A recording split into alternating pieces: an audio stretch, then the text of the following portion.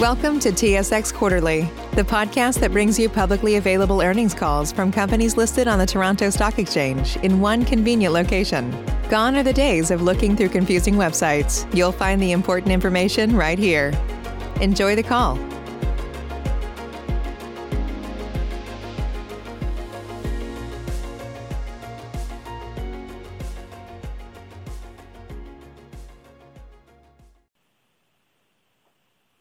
Good morning, ladies and gentlemen. Welcome to the CGI third quarter fiscal 2020 conference call. I would now like to turn the meeting over to Mr. Lorne Gorber, Executive Vice President, Investor and Public Relations. Please go ahead, Mr. Gorber.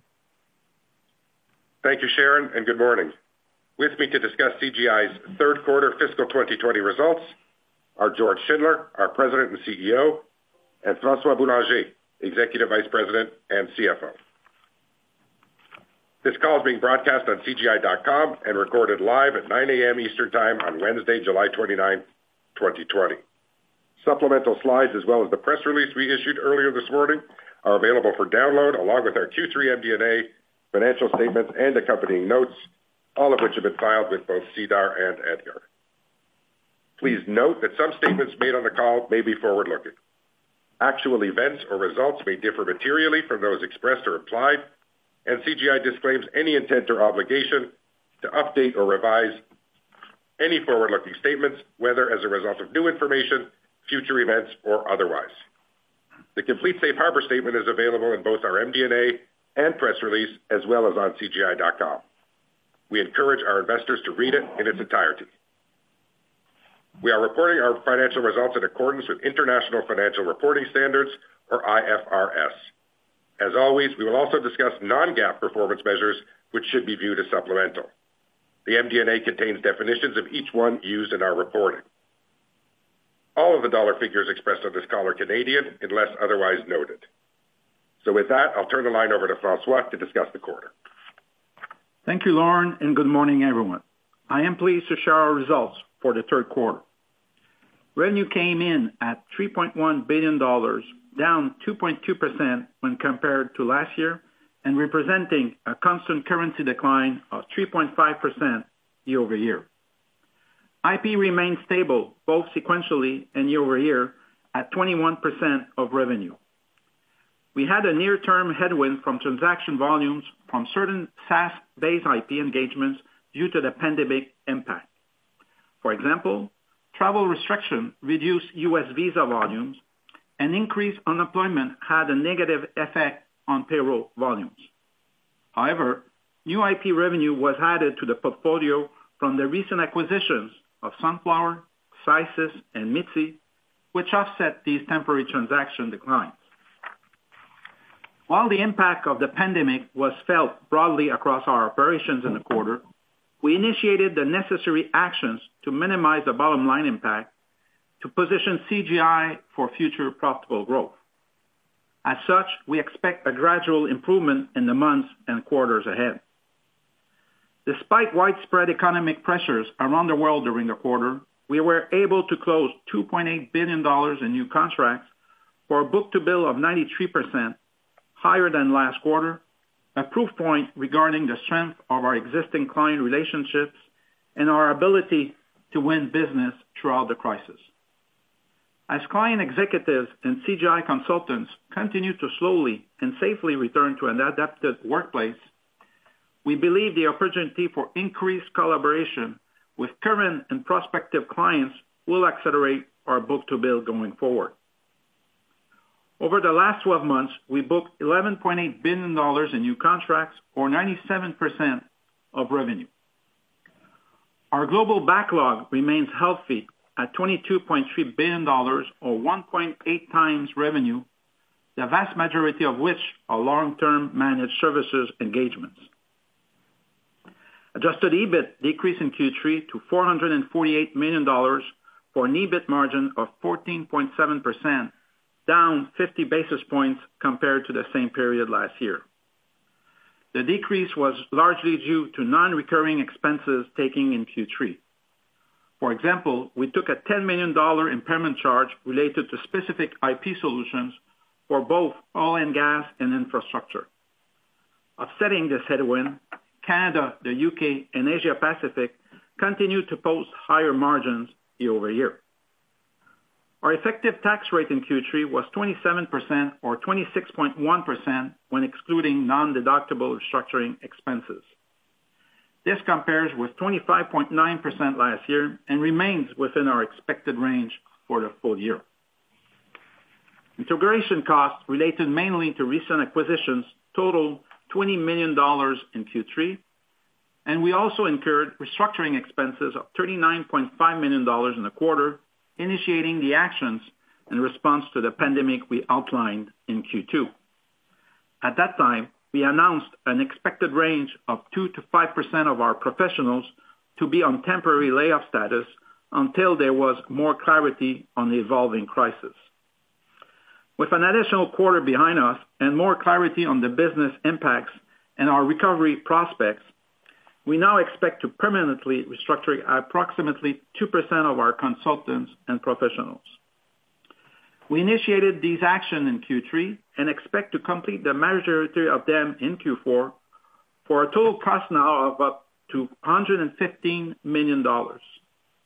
This amount is higher than previously communicated due to the fact that the majority of permanent actions would be concentrated in European geographies, which drives higher restructuring costs. We do not expect additional restructuring related to the pandemic at this time. Excluding these costs, net earnings were solid at $308.4 million for a margin of 10.1% and EPS of $1.18. Cash provided by operating activities was robust at $584.8 million or 19.2% of revenue, representing an increase of $209.6 million compared with Q3 last year. This improvement was driven by a lower DSO of 48 days compared to 52 days in the same period last year, indicating better collections, government programs allowing for temporary tax payment deferrals, and the positive impact resulting from the adoption of IFRS 16. Over the last 12 months, $1.9 billion in cash has been generated by operating activities, or 15.2% of revenue. In the quarter, we invested $79 million into our business, largely in IP and managed services engagements. As planned, we did not complete any share buybacks in Q3. Looking ahead, for now the priority will remain the same, which is to focus on investments in growth for our business and including the acceleration of both metro market and transformational acquisition opportunities. Net debt to capitalization decreased sequentially due to strong cash generation from 34.8% in Q2 to 28% at the end of June and remains within our comfort zone.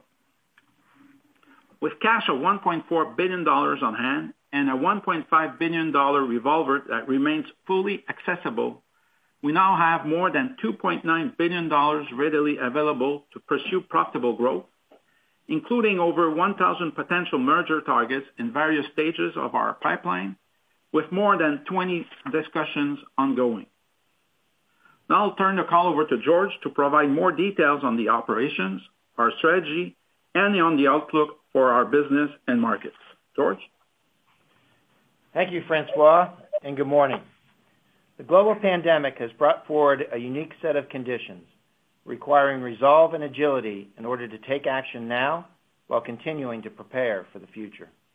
I am proud of our consultants and professionals who have remained dedicated to delivering mission-critical technology and business process services for clients around the world.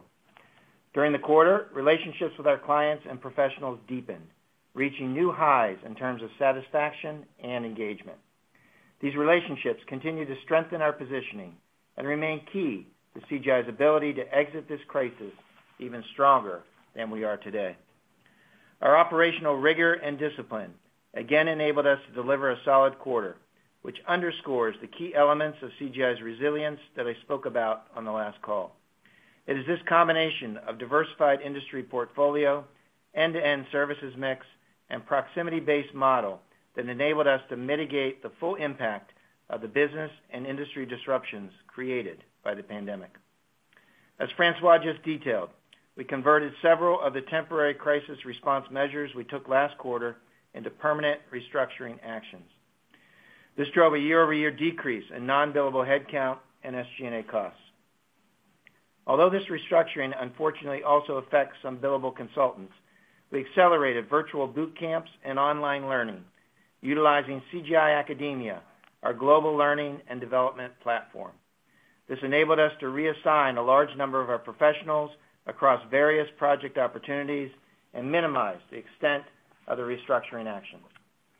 In addition, the executive compensation reductions that I mentioned last quarter remained in effect throughout Q3. All these actions continue to enable margin improvement opportunities now and in the future. And most importantly, the investments in our talent position us to continue to address the future growth opportunities as we execute on our build strategy. Continuing a trend we have seen over the past few quarters, our mix of services is shifting towards longer-term recurring revenue. In Q3, the percentage of managed services revenue is up again over last quarter to 54%. On a year-over-year basis, it represented a 500 basis point increase. In fact, managed services opportunities now make up over 60% of our pipeline. And we continue to see strong interest for IP, with demand up 8% over this time last year. Many of our clients are currently reprioritizing their business and technology initiatives given the crisis, and also reassessing the partners they will turn to for help now and in the future. Our bookings in the quarter demonstrate our positioning as a partner of choice with our clients. In the quarter, we sustained and grew CGI's share with existing enterprise clients with a 96% renewal rate. Across all bookings, 65% of awards were for new projects. These included a large cybersecurity consulting agreement with the UK government, a multi-year consulting engagement to help modernize Danish customs operations, instant payment consulting projects with one of Europe's largest banks, and the modernization of utility asset management for one of the largest utilities in North America, leveraging CGI's unique IP business solution.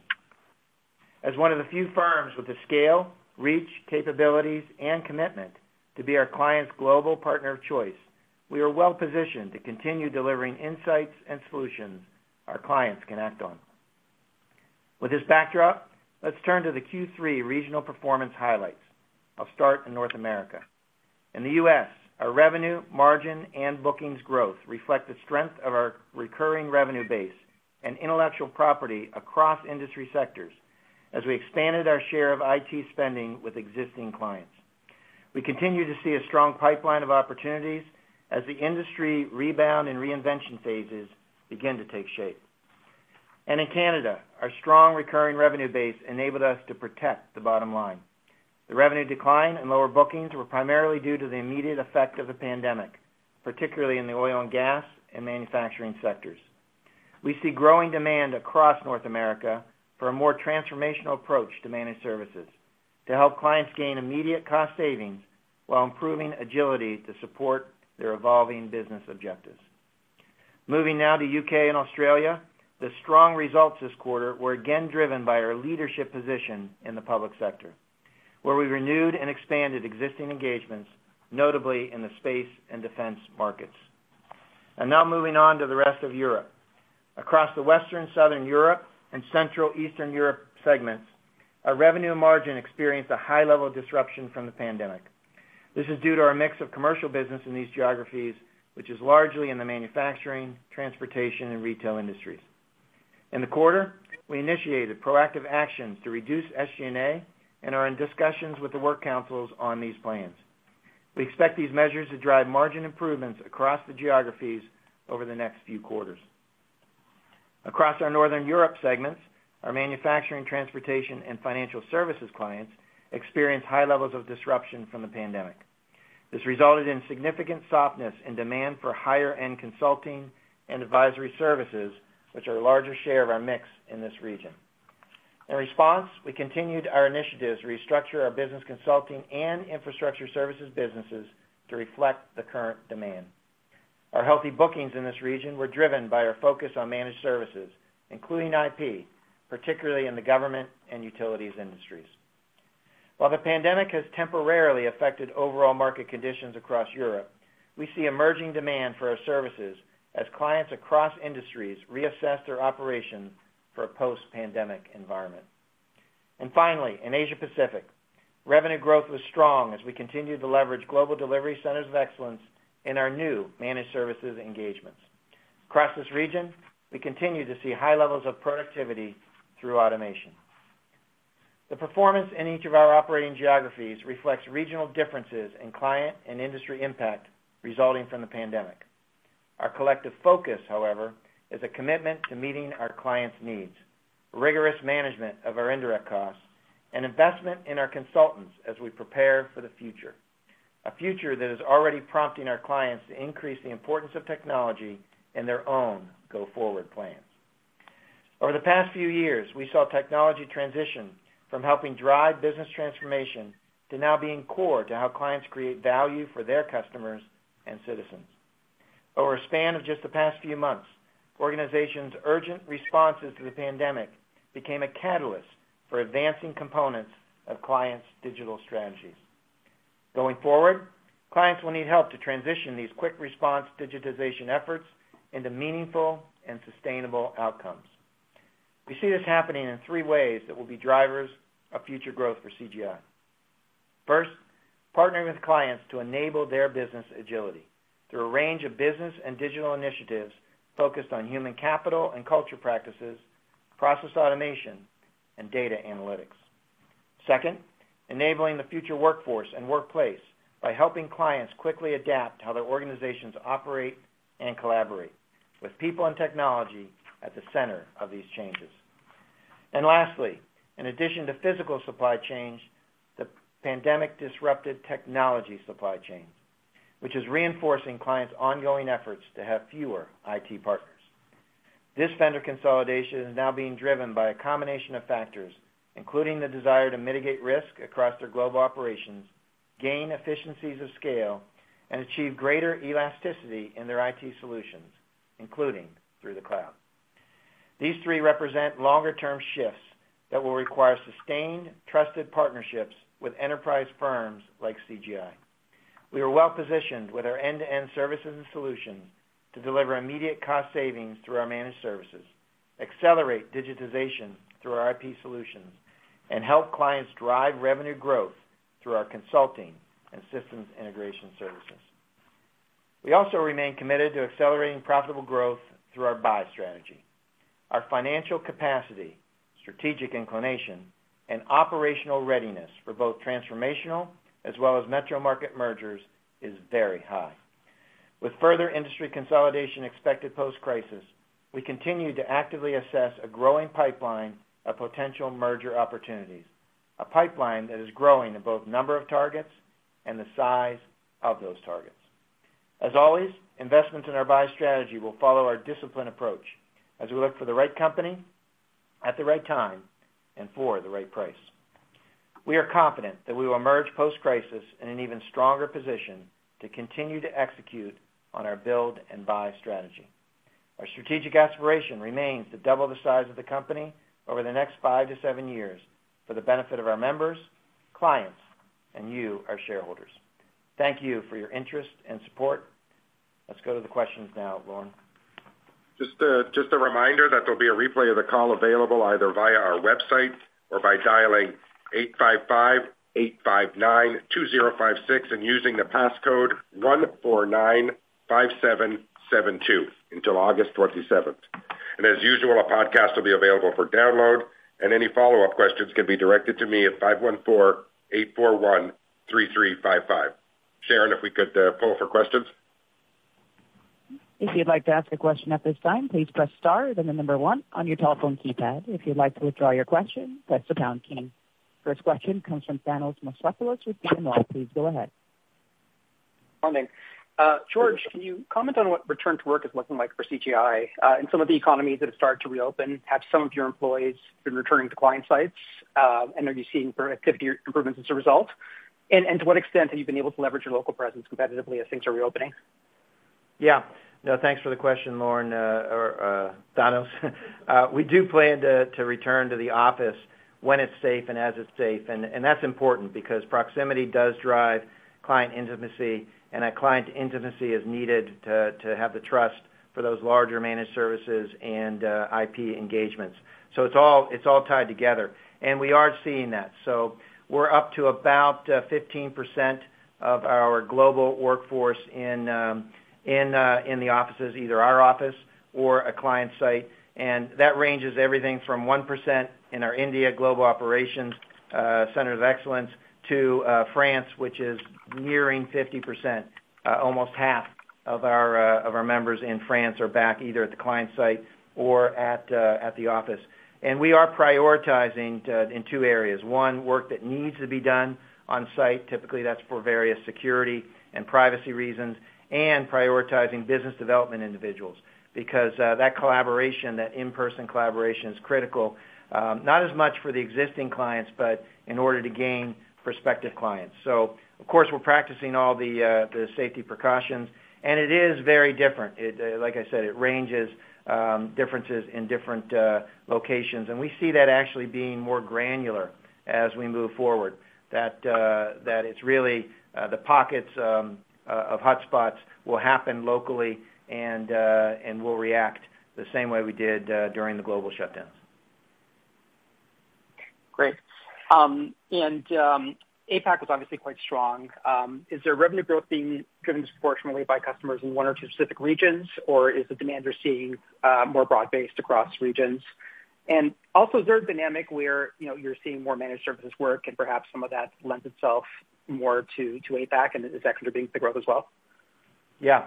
So managed services is definitely the driver of some of this uptick in work in Asia Pacific. Right now, the demand is, or what you're seeing is driven mainly by North America, a lot in the U.S. and in the U.K., and that's not surprising because those are the units that are least impacted by the pandemic. But when you look at managed services, we have an active pipeline across every single region, and we've seen demand being quite strong. It's not so much demand varies by geography. Demand for managed services is varying a bit more by industry. Those industries that are most impacted by the pandemic, hospitality, transportation services, some of the retailers, they're much more open to having the discussions about a broader managed service agreement because they need the savings now. Others, we see various industries are looking more at both savings and reinvesting those savings, and those are some of the banks. Some of the leading banks are looking at, I need to have some savings. I got to prepare for some potential loan losses. I need to get my expense ratio down, but technology drives my business, and so I'm going to reinvest some of those savings on new opportunities. So there's multiple flavors now of the managed services opportunity. It's not a one-size-fits-all, but we're seeing demand pretty broad across each of the geographies and quite frankly, each of the industries, but different flavors in those industries. Great. Thanks, George. I'll pass the line. Yep. Thanks, Travis. Next question comes from Maher Yaghi with Desjardins. Thank you for taking my question. I wanted to ask you, the first thing I wanted is to dig into your backlog performance. When you look at the third quarter, you had a pretty good bookings given the circumstances with the pandemic, etc. But when you look at the trailing 12 months book-to-bill, continues to be below 1. So, George, I wanted to ask you, maybe it's hard for us here on outside trying to figure out if this is an overall industry dynamic or competitive dynamic versus peers that is affecting negatively your trailing 12 months book-to-bill. Would you be able maybe to share with us some of your win rates and how those have performed over the last year or so before and after the pandemic? And second, I wanted to ask you about the restructuring that you announced today. It seems like you have more visibility on your operation to have finalized these plans versus what you have discussed last quarter. Could you maybe talk about some of the efficiency improvements that you could see from those restructurings and what's driving them directly? What's behind those restructuring? What are you doing, basically? Thank you. Yeah, no, that's two pretty broad questions. I'll take the first one on the bookings and the backlog, and you do point out that the bookings were relatively strong in this quarter. I want to start there. Actually, stronger than even they look. They're higher, obviously, than last quarter, despite the full pandemic, and that's why I highlighted the 96% renewal rate, and that's across any business. That's not just managed services. That's managed services deals, IP deals, systems integration, even consulting deals. Pretty broad-based win rate. And when you dive into the data, that's not on the strength of government. Even though government has actually grown, solid growth across every single geography that we operate in, and as you know, government actually grew to 38% or 36% of our business in revenue. Government continues to be strong, but they're buying a bit differently. They're buying more in systems integration and consulting. Actually, we had a higher bookings in systems integration and consulting this quarter than previous quarters, despite the fact that revenue is being driven more and more by managed services. So I think it's just a point in time where governments had to do more quick responses. It's driving growth in our business, but it's not driving growth in our bookings. So bookings actually for government was less than the 93%. It was in the 80s. So the commercial is really driving that. As government returns to more normal operations, there's active procurements involved in governments around the world, and I would maybe point to the UK, which had a softer booking yet had growth for overall for the quarter and projecting to continue that trend. So that's what's in the bookings now. When you look at the previous 12 months, so it's not really a competitive dynamic. If anything, what we are talking about in our strategic plan for next year is really a blitz on bringing our value proposition to more of our clients across each of our geographies. We actually already initiated that. We're not waiting for the new fiscal year to do that. That's driving those pipeline increases that I talked about, and ultimately will return our book-to-bill to a healthy over 100% on a quarterly basis, and then of course on a trailing 12-month.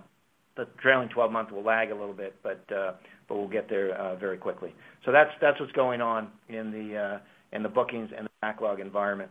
So hopefully that gives you a little more color commentary to where we're headed. On the restructuring, yes, there's two kind of big areas of the restructuring. One is obviously does impact our billable members. It's to make sure that our business is reflective of the demand. We've talked about this on calls before, but just to remind you, we're very rigorous.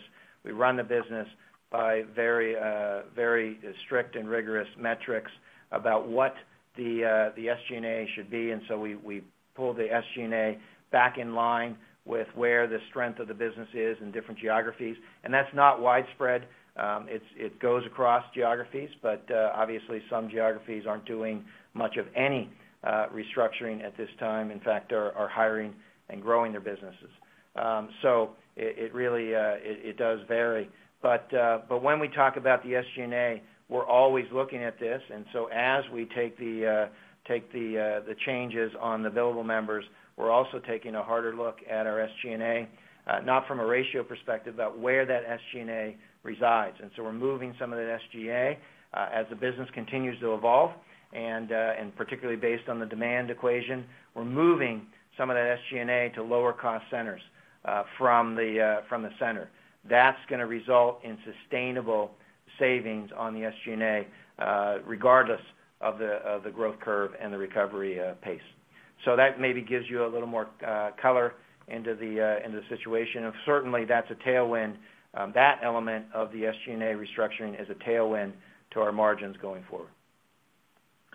Thank you. And how fast should we expect those restructurings to pass through your P&L? Yeah, I think you should see that as early as, not all of it at a run rate basis, but you should start seeing that at the beginning of the fiscal year 21. Okay, thank you very much. Next question comes from Stephen Lee with Raymond James. Thank you. George, in your prepared remarks, expecting gradual improvements through the rest of the year, would this apply to your organic growth as well, in the sense we have seen it bottom this quarter? Yeah, no, it's a great question. Although the pace of the recoveries is still somewhat uncertain, as I'm sure you read the same news and see the same things I see. But there are many positive signs that provide that optimism that we put in the prepared remarks. The solid bookings above last quarter, which I already talked about, but the growing pipeline that's pretty broad across geographies, but also across our services for managed services, intellectual property, but also for systems integration and consulting. We see that going up. Continued strength in the public sector procurements, as I mentioned. The solid growth in the quarter across each of the geographies, we see that continuing, so that'll be a tailwind. And then a return to normalcy in the discussions around new initiatives with our clients, particularly in advancing their digital strategies, particularly around the areas I talked about enabling business agility and digitization for their workplace and the ecosystem. So these are all positive signs. Although always these take some time, particularly for the managed services, depending on the transition complexity, to go from a booking into recognized revenue. But there's lots of positive signs for growth in the next year. So it won't all happen at once, but there's positive signs there. Oh, okay, that's great. And I have a question on Scandinavia. The non-renewal of infrastructure in Sweden, what's the magnitude of that? Would it represent half of the year-over-year decline, and is it all Acando? Well, no. On the infrastructure, it would not be Acando. Acando was mainly business consulting, which is soft, temporarily point in time, but in fact is absolutely necessary for the rebound and the reinvention phases that we'll be moving into. So no, but no, it would not be driven from that. Infrastructure is really our traditional business in Sweden. As you know, we've been taking a very rigorous look at that, and we're not looking at renewing projects that is a race to the bottom. The margin is important to us, and so we're not in that game. And of course, we do that in a respectful way, but we bid deals to be good for all of our three stakeholders, not just one or two of our stakeholders. So that's really what's going on there. I don't have it quantified. I'm sure we can get that for you. I just don't have that in front of me right now. All right, very helpful. Thank you. Okay. Come back to you. Next question comes from Ramsey El-Assal with Barclays. Hey, guys. This is actually Ben on for Ramsey. Thanks so much for taking my question. I wanted to ask one first for George, kind of along the kind of topic of organic growth we were just talking about. You mentioned in your prepared remarks that you're starting to see a return to longer-term recurring revenue contracts, and it's a couple quarters ago it seemed like that was almost the reverse. It seemed like longer-term deals were being kind of broken up, and this was sort of signaling a step down in organic growth. Is this sort of a reversal of that? Or more just a kind of a near-term step up? Maybe if you could give some color around that, that'd be helpful. Yep. Yeah. So what I mentioned at that time is that we saw the uncertainty driving a temporary pause in kind of those larger deals. If anything, the certainty of the uncertainty has driven a reversal. So yes, it is a reversal. It was not the reversal I expected. I don't think anybody predicted exactly the extent of the global pandemic, but the result is exactly what we thought would happen. Is once you got some certainty, or in this case, a knowledge that we're going to be in a maybe slower growth market from a GDP perspective, that drives those recurring revenue, larger deals, gives clients the impetus to do that, and of course that's a tailwind to CGI's growth in the face of maybe a slowing overall growth environment. Okay, very helpful. If I could ask one more, just kind of on the M&A strategy and regarding capital deployment.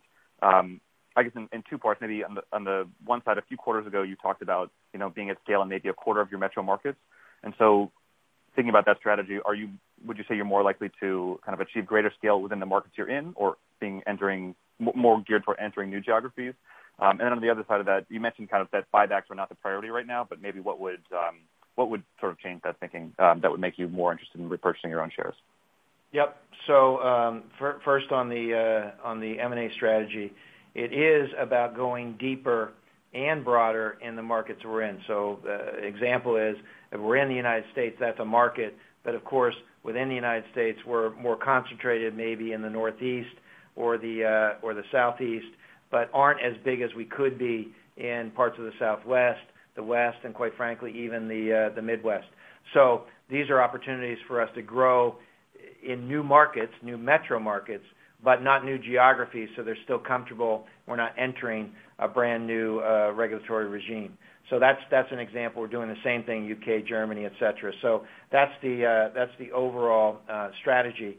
As far as capital deployment, really the focus right now, and it's really because the opportunity right now is for us to play into the growth opportunities. On the managed services, we want to deploy capital into the transitions, maybe some asset purchases where it's necessary, and other incentives to do those longer-term deals. And so that's a use of our capital. Intellectual property, as I mentioned, big opportunity, so we're doubling down on some of the investments in intellectual property. And then the M&A opportunity, we believe, will be very ripe for the future, and we want to be prepared for that. So that's really the reason for the strategy. I think for the foreseeable future, as long as we see that opportunity, we wouldn't change the strategy. And I'll just remind you, and maybe Francois, you can go through kind of the priorities and the use of cash. We're not really changing the priorities. We're just being more focused on where the opportunity is right now. So maybe Francois, you can do that. Exactly. So George did alluded, investing back in the business and the opportunity, and we're seeing a lot of opportunity on the buy side. And again, we took some debt lately just to be ready to action on these potential. But we will need to relook also what do we do with our debt in the near future. And so that's why for now we are concentrating on the internal and on the inorganic side. And if naturally after we'll look at see what do we do with our long-term debt, and when we'll be able to come back and doing some share buyback. Yeah, and maybe I just add, Francois, that we do still have a tailwind from buybacks that we've done in previous quarters. So that is we did half of the program already this year, so we did buy more than 10 million shares, where our maximum was 20-point-something million shares in the year. So already we did half of it in 6 months, mostly in 6 months. So it's pretty good until now. All right, that was great. Thank you so much for taking my questions. Thanks, Ben. Next question comes from Richard C. with National Bank Financial. Hi, this is Mihir calling in for Richard. Hi there. So just had one question and a follow-up. So wondering if you could talk about some of the trends you're seeing in July with the restrictions lifting. Sorry, I didn't catch that. It was a little muffled with the in July. What? Yeah, if you could just talk about the trends in July, like with the restrictions lifting somewhat globally. So wondering if you could talk about like what you're seeing in July. Okay, just in July as a month. Well, I would say we're exiting, and I mentioned this maybe a little bit earlier, but as we move through the quarter, we are seeing a return to more normalcy in the discussions around the new initiatives. So what we saw is most of our clients in the immediate aftermath of the pandemic, once they did the immediate response things, the move remote and stabilize the business, they went into a bit of a reprioritization phase on where their initiatives, where their spends would be. And as we move through the quarter, I wouldn't say it's normal, but more normalcy in those discussions about actual new initiatives, their digital strategies, their future, their future business plans. And so we're having much more of those discussions. I'm having those discussions personally with CXOs around the globe, and that's a common theme that I hear. Whereas maybe the discussions I was having in April and the last time we got together, it was more all around the response. Now it's really all around what they're going to do to further their business, given the landscape that we're in. So again, I think that's a positive for investments in IT, albeit maybe a little bit different than it would have been even 6 months ago. Okay, thank you for that. And just one more. Just wondering if you could talk about what solutions and services you're seeing the most affected. Services and solutions most affected. So the biggest impact from a initial positive was actually infrastructure, because there was a need to increase some of the infrastructure. That was kind of a temporary up. We also saw the most impacted on the downside was the consulting activities. Again, we believe that's temporary. That's a quick response. Let me just stop everything or delay everything, pause everything until I make a different decision. So those are the most impacted on the two ends of the spectrum.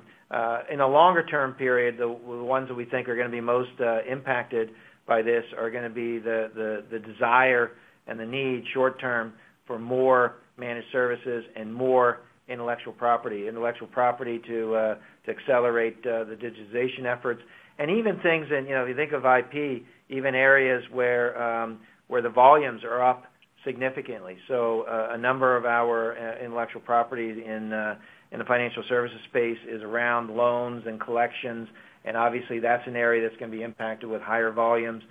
Payment solutions with the no-touch, that's going to drive higher volumes. So there are definitely impacts, but it's almost impacts in every one of the services. And like I said, even though temporary downside on business consulting, we see intermediate-term upticks there as clients have to reprioritize where they're going, and quite frankly, maybe even some reinventions of industries will go on, and our clients will need to react to that. So I know that's a lot, but that's it's a very dynamic market right now. And I guess I'd end this way: dynamic markets are very good for our services. Every change you need to make in your strategy and how you approach things is good for a professional services firm with end-to-end services like CGI. Thanks so much for the color. I'll pass it on. Thank you. Next question comes from Jason Kupferberg with Bank of America. Hi, guys. This is Cassie on for Jason. First question, I just wanted to clarify. Not sure if you mentioned it specifically, but what was the organic constant currency revenue growth rate that you guys recorded for F3Q? And when you kind of do your internal scenario analysis, do you see the potential for that to actually turn positive in 2020? That's my first question. Thanks. Yep. So thanks for the question, Cassie. No, we don't. As we started this pandemic, we haven't been breaking out the difference. I gave you the overall growth rate, and the reason for that is as we integrate new businesses, the run rate changes dramatically. As I just talked about, various services are impacted differently, geographies are impacted differently, industries are impacted differently, and so it's not a straight run rate what you normally do around organic growth and inorganic growth. We talked about that on the last call. Having said that, I mentioned the tailwinds that we see going in our favor. It doesn't happen all overnight, so I don't necessarily see that happening immediately. But over time, yes, we see it gradually improving and returning to growth in 2021. Got it. Thank you. And my second question is just overall, how have you been seeing the pricing environment evolve? Like, have you sort of seen an increase in price concessions or payment delays, or has that actually been improving sequentially throughout the quarter? Thank you. Yep. No, it's a good question. We talked about that a bit on the last call. And as far as payment delays, I think you see the results of the payment or of our cash generation, and there's multiple factors in there, but certainly one of the big factors is, in fact, increased and continued collections with our clients. So we did get some requests, but we haven't necessarily done anything about that, and that's in cooperation with our clients because of the services that we're delivering and the importance for us to have the cash to continue to invest in providing those services. So payment hasn't been an issue. On pricing, there's always some, I would say, behaviors that change in a crisis. It goes in different waves, but we remain disciplined in profitable organic growth, and that's what we'll continue to do. And I think we're showing that we're able to do that and be very resilient, even in the face of some declining revenues, like in Canada. Actually, the margin, both in percentage and dollars, increased by good management and working in cooperation with our clients to bring them increased value. So that's not been an issue for us. I don't know, Francois, if you want to add anything on the cash side. You saw that our DSO went down from 52 days to 48 days, so it's a pretty good results in the quarter, reflecting that clients are happy with our services and know the criticality of our services, and so it's a pretty good performance on that side. Got it. Thank you. Thanks, Cassie. Next question comes from Daniel Chan with TD Securities. Hi, good morning. You mentioned earlier that you're seeing strong demand in managed services, but bookings were 55% were coming from consulting. I know you mentioned that government was a large driver of that change in mix. Is there anything else there to drive a higher mix of consulting bookings this quarter, and do you expect that to reverse in the future? Yeah, thanks for the question, Dan. The big wins in the quarter, the driving that SI&C growth were both government, but also health and some retail. And again, not surprising, those that had to act very quickly in the face of the pandemic. And the good news is we're playing into that demand. We're winning a number of those systems integration and consulting deals. And as I've always said, we'll play to the demand, even as we also make sure that for the future. So those larger deals are in the pipeline or in the works. They do take longer because they're more complex to close. So I think it's a win-win. It's the consulting we think will continue to be strong in those industries I mentioned as managed services starts to take up in those other areas. And of course, the managed services drives a much higher book-to-bill when they come in. Makes sense. Thanks. And then can you just remind us what a change in the U.S. government, how that would affect your business? Is it generally positive for you? Yeah. Well, I always start this way. One, we're apolitical when it comes to what administration does or doesn't win the election, but we do scenario planning on the election, and quite frankly, when a new administration comes in, change is always good for us. But let me maybe talk about it this way. There's kind of three buckets. One is we typically see on a run-up to an election increased activity as we get closer to the election, and I don't think this election will be any different despite the pandemic. That's what our bookings and our pipeline submissions look like. And you saw we had strong bookings in the U.S. federal this quarter, but we see that increased activity going probably through or into September, and then you get a very pronounced slowdown in decision making right before the election, and then during a transition. And let me be clear, there will be a transition regardless of which party wins. Typically, what happens is in a second term, essentially there's a turnover of staff. There is a transition, maybe not as pronounced as if it's a party change, but there will be a transition. So the slower decision making, that's why you see some of the uptick. So bookings will take a hit, but not growth, because growth will have been dealt with in the earlier bookings. And then increased activity is expected after the transition.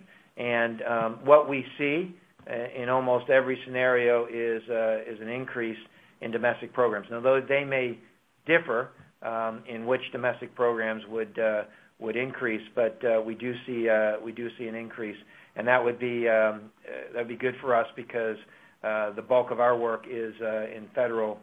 Over 60% of our work is in the civilian space, so we're well positioned there.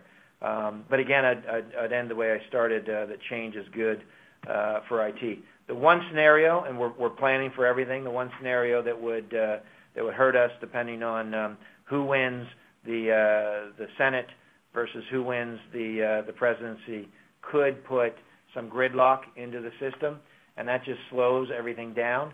In that case, incumbency rules. And as you know, we're on a number of blanket purchase agreements. That's what you buy under when you're in a continuing resolution and more gridlock. We're prepared for that. We've grown our business through those periods, so that's not a concern, but certainly a scenario we plan for. It's not the most likely scenario, but it's one we plan for. That's great. Thank you very much. Mm-hmm. Thanks, Sam. Next question comes from Paul Treiber with RBC Capital Markets. Oh, thanks very much, and good morning. In light of the good morning. In light of the travel restrictions and social distancing over this past quarter, could you provide some indication of how your proximity model performed in the environment? And then also, do you think that your proximity model allowed you to gain wallet share with customers this past quarter? Yeah, I think the proximity model certainly played into that. Like I said, intimacy is driven by being in proximate nature. We can react faster as pockets reopen faster or reclose, as the case may be. We're there lockstep. When a restaurant opens, we're there to have the meal, the first meal. In fact, I've had a number of stories around the globe where our consultants had the first meal with somebody in a restaurant that the client has had, and that certainly creates more of that intimacy and that relationship. So I think that definitely played into it because you have to be having the conversations in order to understand what the priorities are in order to play into those. So very pleased with the 96% renewal rate. And I want to highlight, and it's not always crystal clear, that renewal rate is not just renewals of large engagements. It's renewals in a number of engagements with our clients, everything from systems integration, consulting, IP, and managed services, and 60% of that was for net new business. So that word add-ons in the renewals, that drives new business, and that will drive future growth as well. So we're committed to the proximity model. It's worked very well, but of course always complemented with our global delivery centers of excellence, because that intimacy drives the trust. It allows you to get the bigger deals, and the bigger deals, the managed services deals, then leverages our entire global delivery network. So the two play hand in hand. And then in regards to the disruption from COVID, and then generally speaking, the global uplift in new digital initiatives, e-commerce, work from home, et cetera, how would you rate CGI's competitive advantages or capabilities in digital compared to peers? And do you expect the uptick of digital to be a catalyst for CGI to gain market share? Yeah, I think it's a definite catalyst. I would rank our consultants and experts very high in this. We've invested in this in both our own learning and training, our hiring, but also in the metro market mergers that we brought on board, some outstanding talent in all of the digital technologies. So I'd rate us very high, and in fact, within the clients that we have, we do very well. But as I mentioned, back when we talked about the overall book-to-bill, there's a blitz on bringing that value proposition to more clients that don't know us, and that's where the opportunity lies. But it's not a market share opportunity within the existing clients. In fact, it's the reversal. We're doing very well there. We love vendor consolidation because typically we're the winner in a vendor consolidation scenario. Okay. Thanks for taking my question. Thanks, Paul. Next question comes from Deepak Kaushal with Stifel. Oh, hi, good morning, guys. Thanks for taking my questions. I've just got a couple of follow-ups, and I'll try and be quick, given we're close to 10. George, you gave some good color on North America, return to kind of normalcy, U.S. government sensitivity. I was wondering if you could give us kind of some more insight into what you're seeing just over the last month, given some of the disruptions we've seen in certain states, whether it's second wave related or protest related. Does this have any impact on your business, or are customers, kind of reacting differently to the situation today than they were perhaps a couple months ago or a year ago? Yeah, no, it's an interesting question. As you know, the United States is a big geography, and there has been disruption both from the public health crisis as well as the racial justice movement.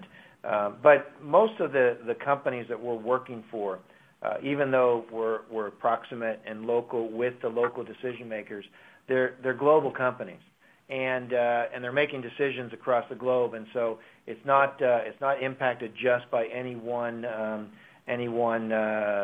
city or area. And as you know, the Northeast is doing very well on the public health crisis, and that's where we're tend to have a little more concentration. So we haven't really seen that disruption. Of course, we're running all the scenarios and we're preparing for all the different situations.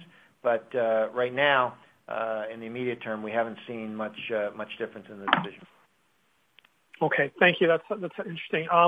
And then just I guess I can try and dovetail this or segue into an M&A question. You talked about geographic expansion and metro market expansion in the U.S., for example. What about industry expansion? You mentioned public health. When we think of things like ESG or supply chain, which you mentioned earlier, or even defense, as you mentioned, doing well in APAC. Are you looking at any specific vertical industries, or do you see opportunities for boutiques focused on certain industries to help build out your business on the M&A side? Yeah, definitely we do, and in fact, the two go kind of hand in hand. If you look at most countries and geographies around the world, industries tend to concentrate in certain areas. So you might have light manufacturing in the U.S. and the Southeast. You might have the pocket of insurance is in this golden triangle in the Northeast, and so forth. And in fact, you mentioned healthcare. That's an area that we increased our life sciences right in that pocket of where a lot of the pharmaceuticals are in the U.S. with our acquisition merger a few years ago with Paragon. So and that then became the catalyst for a broader life sciences initiative across the U.S. and in other pockets of the world. So definitely the two go hand in hand. So we're always looking to build that industry expertise because that becomes a critical point of the value proposition. Got it. And my last one, just are you able to give us a sense, through the pandemic, to what extent are you seeing customers pull forward some spending and get a pause? Are you seeing this in certain industries, or is it meaningful at all, or are we not expecting to see a pause from pull forwards? Yeah, as far as the pull forward, we haven't really seen that. Yes, there was some spending in the initial aftermath, like I said, temporarily on some of the infrastructure. Some of that was probably overdue and was just a cost of doing business. But I don't see any pull forward and then there's going to be a big delay. In fact, like I said, I think it's the exact opposite. I think there was an immediate kind of delay of activities as each of these various enterprises decided on what their priorities are going to be. That's that reprioritization I talked about. Now we see it actually returning to more normal as we move through the quarters to come. Okay, great. Thank you for taking my question. Yep. Just close before 10. Thanks, Deepak. Sharon, we'll have time for one last question. We have a question from Stephanie Price with CIBC. Good morning. Hi, Stephanie. Thanks for taking my call. I just wanted to ask a question around the transactional side of the business, and you kind of highlighted that as one of the weaker areas this quarter. Just wondering how we should kind of think of the recovery here and what you've seen in fiscal Q4. Yeah. Well, I do think it's temporary, but I did highlight it because it did have an impact. Like I said, when nobody's traveling, your visa volumes are going to drop, significantly. On the payroll side, we use that example. We do some of that payroll, in Canada for small and medium-sized enterprises as they take advantage of government programs in Canada and put people on a layoff status. There's not a need for the payroll, so we took a hit there. Actually, that was actually more of a pause between the time that they actually instituted the program, because that actually brought some of the payrolls back. I believe most of that, like the rest of the recovery, will be fairly temporary. Those volumes will return, and again, we see that even in some of the trade-related business, where the volumes are where people are looking at more digital enablement of trade will drive some actually more volume. So I think it's temporary. Will it return to normal? It could return, actually. You can get a little bump, at least in the immediate aftermath, that would make up for some of it. But that's what I see right now. It's still a great business to be in.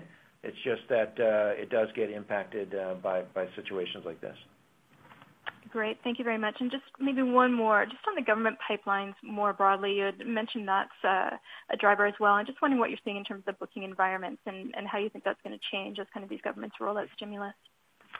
Yeah, well, I think it's a big opportunity, because as they roll out the economic side of the stimulus, first it was just really to make sure that people could survive, but as they move into the economic stimulus to move more towards a growth environment, every one of those programs requires opportunities for CGI and with the various governments to help them and help the industries that are receiving that. And just one example of that is in our intellectual property in the U.S. government.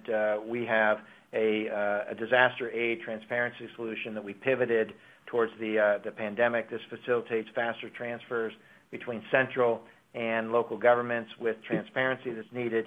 But then on the other side, we receive that with the state, with our ERP module of Advantage in grants management, to make sure the financial management and accounting are taken care of. And those are just examples of the back office systems that are required every time you do one of those programs. So it will be a driver for future growth for CGI. Great. Thank you very much. Thank you, Stephanie, Yeah. and thank you, everyone, for joining us this morning. We'll see you in early November for our Q4 and fiscal 2020 results. Thank you all. Thank you. Thanks, everybody. Okay. This concludes today's conference call. You may now disconnect.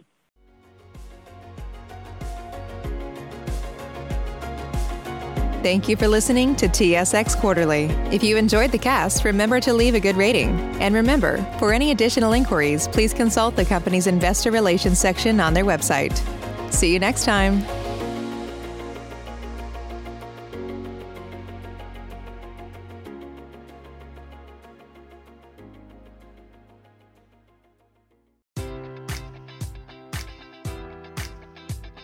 Enjoy all your favorite sports like never before at BetMGM. Sign up using code Buckeye and receive up to $1,500 back in bonus bets if you don't win your first bet. When you register with BetMGM, you'll get instant access to a variety of parlay selection features, live betting options, and the best daily promotions in the business. And with BetMGM at your fingertips, every play and every game matters more than ever. Place your money line, prop, or parlay bets with the king of sportsbooks today. Sign up using code Buckeye and receive up to $1,500 back in bonus bets if you don't win your first bet. BetMGM and GameSense remind you to play responsibly. 21 plus and present in Ohio, subject to eligibility requirements. Rewards are non-withdrawable bonus bets that expire in 7 days. Gambling problem? Call 1-800-GAMBLER. In partnership with MGM Northfield Park.